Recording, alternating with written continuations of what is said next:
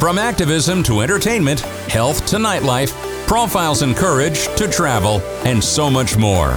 This is the Jeff Hawker Show, LGBTQ news and lifestyle conversation for the Coachella Valley region. Here's Jeff Hawker on Radio 111.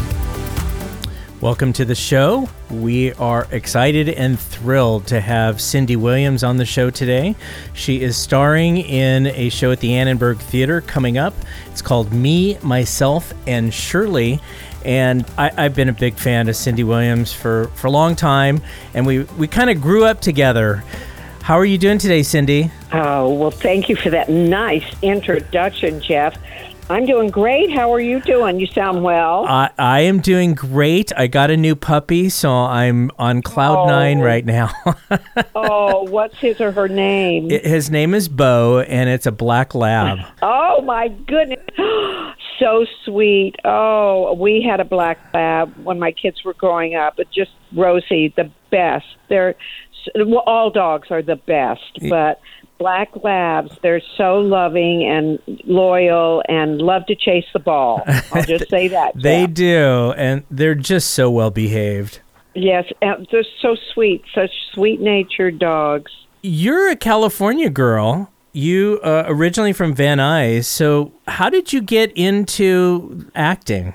Well, I didn't have an academic brain smart enough. I flunked biology twice in high school. I wanted to be a nurse, and I thought, who wants a nurse who's flunked biology twice? I know I don't. And so I didn't know what to do with myself, and then lo and behold, the game changer was when the English teacher was putting on a talent show in high school, and I auditioned for the talent show, and he put me in the talent show, and he said, if you have an elective next year, I'd love for you to come into drama. I'll put you straight into play production.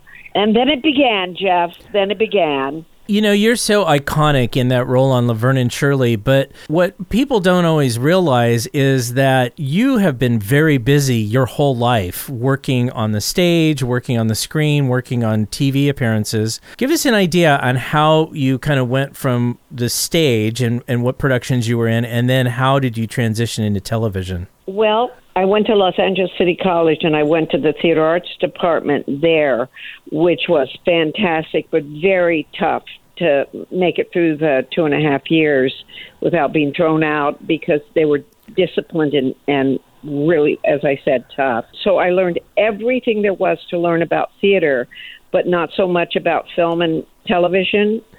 So it was just, I talk about this in my show, but it was just like, I had a couple things going for me when I left college. I had faith and that youthful enthusiasm that one day I'd be standing in the right place at the right time and bingo, magic would happen. And so I got a job at the House of Pancakes and working the graveyard shift. And it did happen through my friend Edna, who had been my roommate in college. We had this little basement apartment before Laverne and Shirley, Edna and I. It was Edna and Cindy.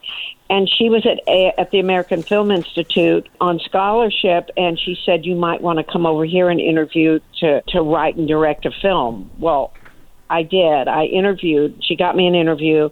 I went over, and they said, well, you're an actress. You're not a filmmaker per se or a screenwriter. So they introduced me to these two fellows who were starting this management company for young talent and blah, blah, blah. And then that's sort of how they took me on, and I got an agent. And in those days, you had to audition for your agent.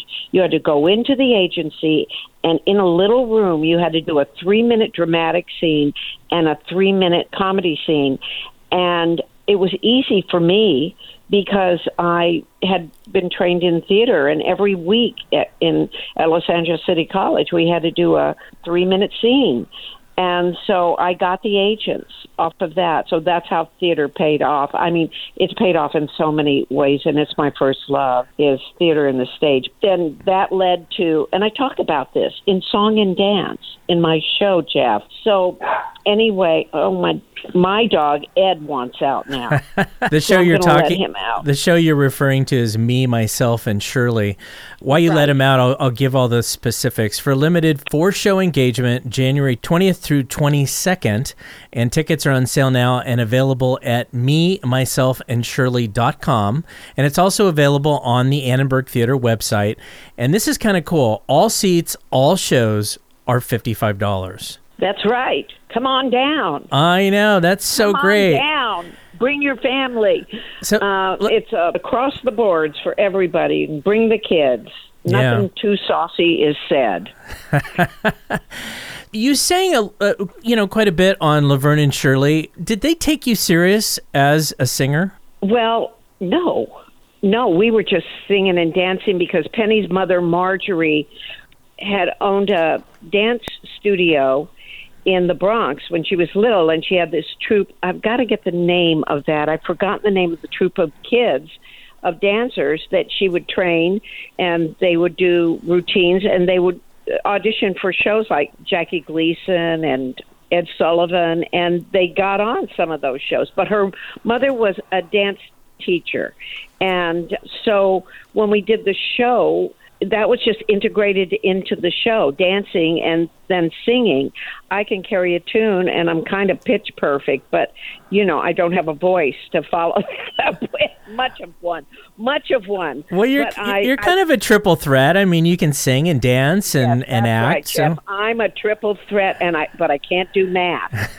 Me either, so we're in the same club. Yeah, and proud to be there. How did it come about that you got the role on Laverne and Shirley? Did you know Penny before that? Yes.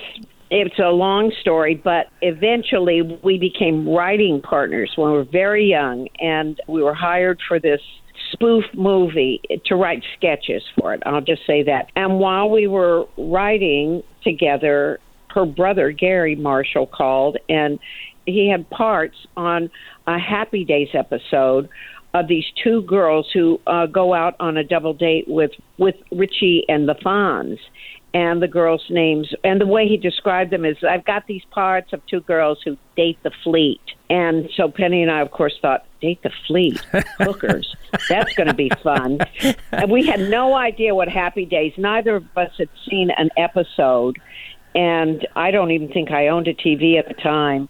So we went over and we left our little writing job for a week and went over to Paramount and did this Happy Days episode. And I talk about this in the show, and I show our first entrance on Happy Days and what we thought it was going to be and what it ended up being. I mean, the way Penny and I had rehearsed it ourselves, between ourselves, and we had gaffed the scene. We had done all these little things to make these girls really saucy on this entrance. And then we got batted down, and we were told we were in family hour, which Penny and I had no idea what that meant, and that you couldn't smoke or do all these things that Penny and I were doing on our entrance. Anyway, so we make this entrance, and then we go back to and we do the show. We go back to our little job, and then we get called like 2 weeks later, and they said that ABC had seen the episode and loved it, and they wanted to spin the characters off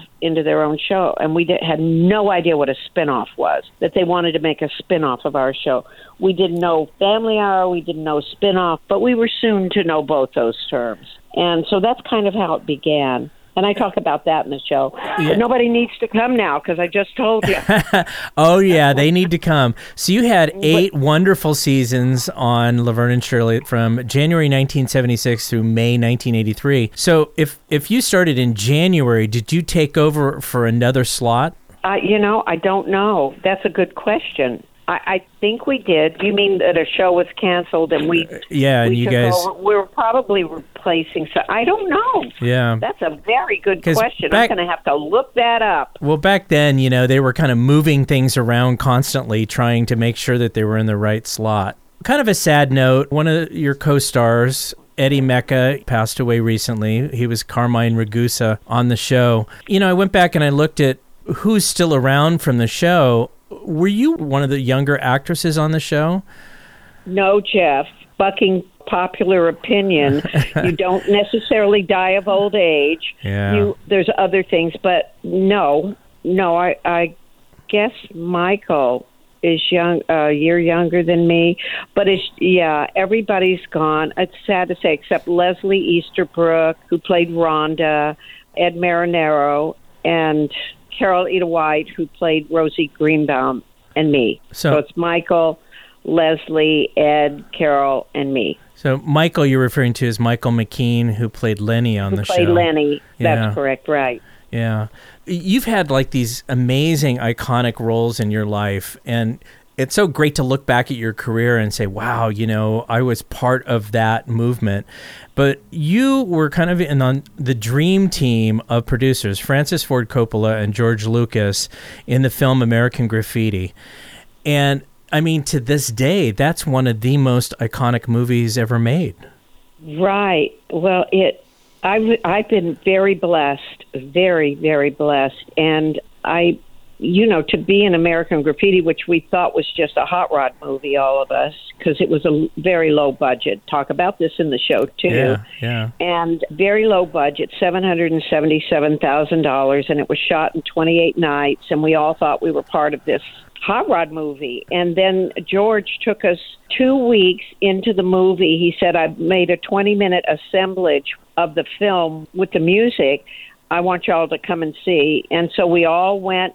We were shooting in Petaluma. We went into San Francisco where the editing bay was, and we watched this. And we, when it was over, there was dead silence until Harrison Ford turned to everyone and said, "This is frickin' great." And we were in something that we knew. I'm getting chills right now. We knew we were in something that was otherworldly, that was not what we thought it was at all. And, we had this amazing cinematographer, Haskell Wexler, right, who would be out buffing the cars. And, Ron Howard asked him, what are you doing? And he said, I'm bouncing the light so it looks shiny. So everything, and that's why there's that beautiful look of the film. The film has a beautiful look, and the music, George described the film to us as a musical because he said the music will never stop playing until the source of the music is gone, which is the cars. Like the car gets stolen, and then there's dead silence. And then you're at Wolfman Jack's, and the radio goes down because he turns it down. And we thought, that's just brilliant. I mean, this is at the beginning when we were starting it. That was a clue to it, but none of us took it seriously, except it was genius. It was the genius of George Lucas that he saw the movie as a musical, which it turned out to be. And here's a note. Elvis Presley, Colonel Parker turned down, he wouldn't let any of Elvis's songs be in the movie because he didn't think that it was going to be, well, for whatever reason. He made a mistake. He did. Yeah, because, it's one of those movies that's on everybody's list of movies that you have to see in your lifetime. I wanted to get back to Me, Myself, and Shirley. I didn't realize when I was reading your bio, you were actually in a show that I was the local producer for here in Palm Springs, a show called Menopause the Musical. And you starred in that in Las Vegas for 3 years. And that was why I asked you a bit about your chops as far as singing, because that's a difficult show.